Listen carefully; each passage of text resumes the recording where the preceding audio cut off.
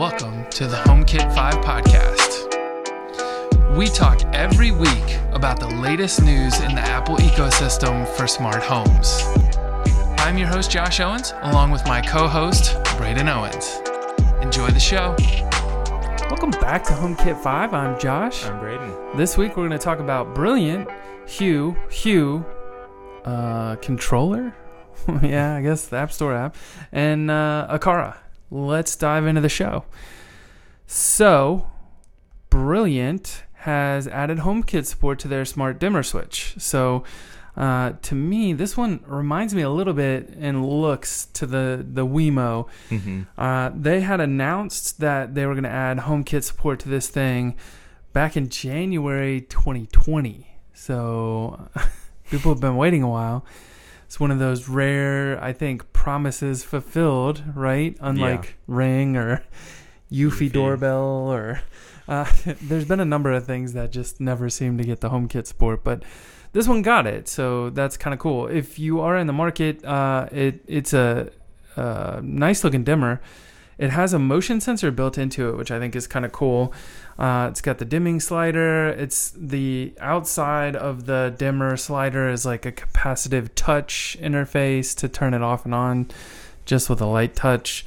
And then it even has scene control, so you can double tap and it'll get picked up as a button press. So it seems quite versatile. We did some research. It looks like it uses a Bluetooth mesh network, and you have to have one of their smart control panels installed, and that allows you to control more devices. I don't think that, I'm assuming that is probably what got the HomeKit update. Mm-hmm.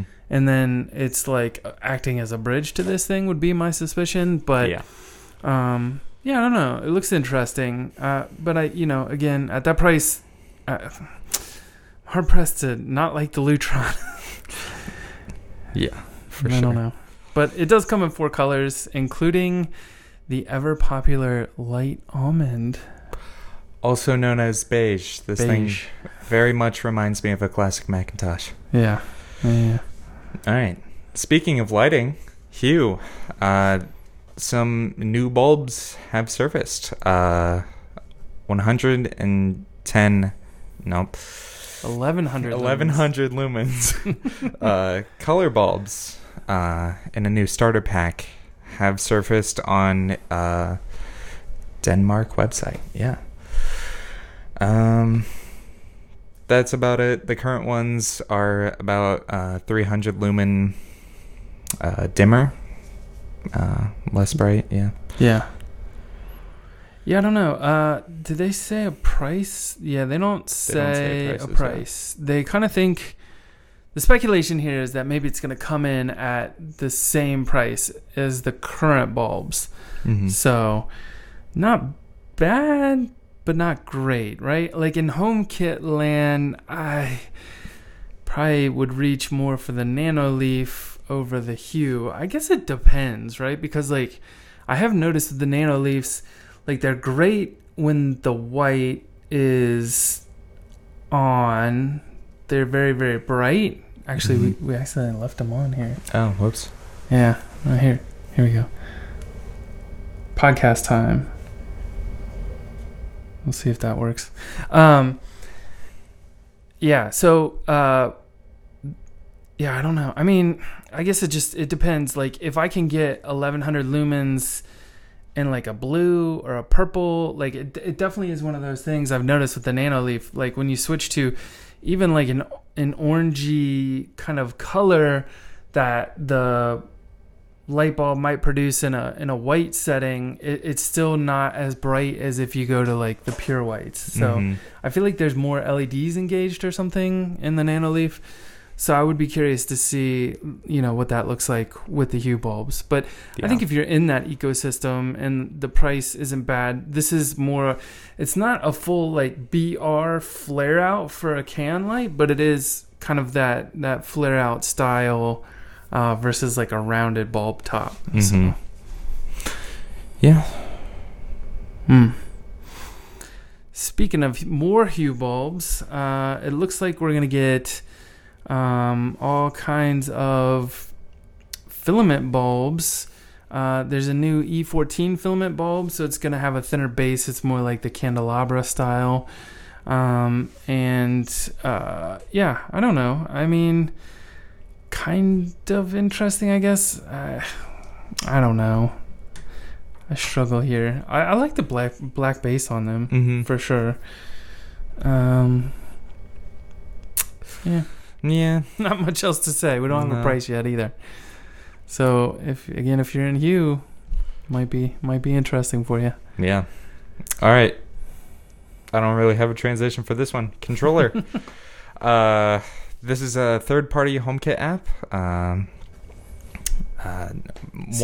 You could have said you could add code storage. Oh, that's true. That's true. I don't know, but except that you don't really do that. No, you really don't.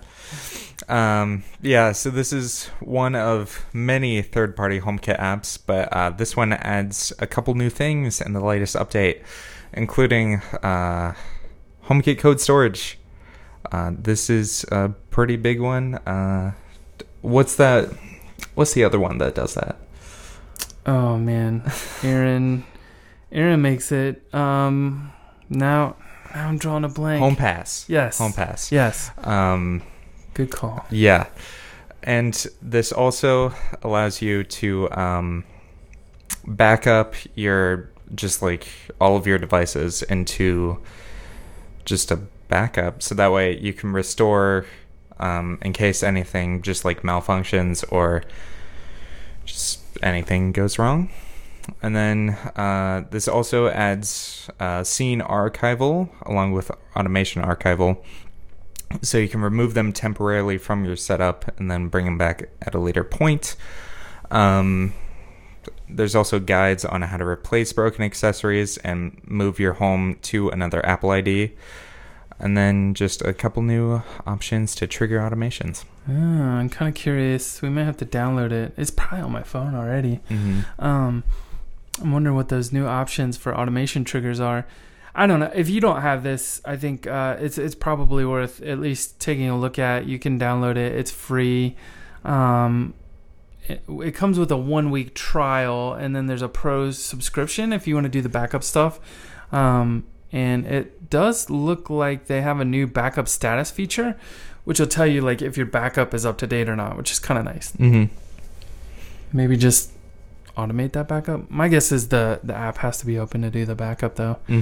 So I don't know, this is kind of cool. Like I love seeing it. I hate seeing another like app kind of being subsumed like this, cannibalized. But at the same time, like this is kind of the quintessential HomeKit app in my toolbox, I guess, outside of the home app and shortcuts. Yeah. Ooh, excuse me. Aqara has revealed a retrofit roller blind motor. So they're going to call it the Roller Shade Driver E1, which seems to be part of an emerging E1 range of products that's coming out. But essentially, this is like the Soma, or I think there was another one too that did this. But it uses those beaded blinds with the the chain. Yes, thank you. I don't know why I couldn't think of that word. The chain that you can pull one way or another that kind of raises or lowers the blinds essentially. So I'm kind of excited about this, especially if it really is part of a more affordable range that they're coming out with. I know a lot of the blinds aren't like the blind style options that you can get aren't like very affordable necessarily. It seems to be like a pricey segment of the market. So it'd be really nice to see this kind of come along and be an affordable option. So hopefully that does come out to be true. And it is Zigbee 3, so you would need a Zigbee 3 hub, which is, the G2H or one of their newer hubs that they've come out with. The M2? The M2 just dropped like a week or two ago in the US, so definitely be looking there if you're interested. And says the battery can last up to 2 months on standby, being used once a day once up and once down. So I don't know. Yeah. We'll definitely, when we get a price on this, we'll be sure to mention it on the show again.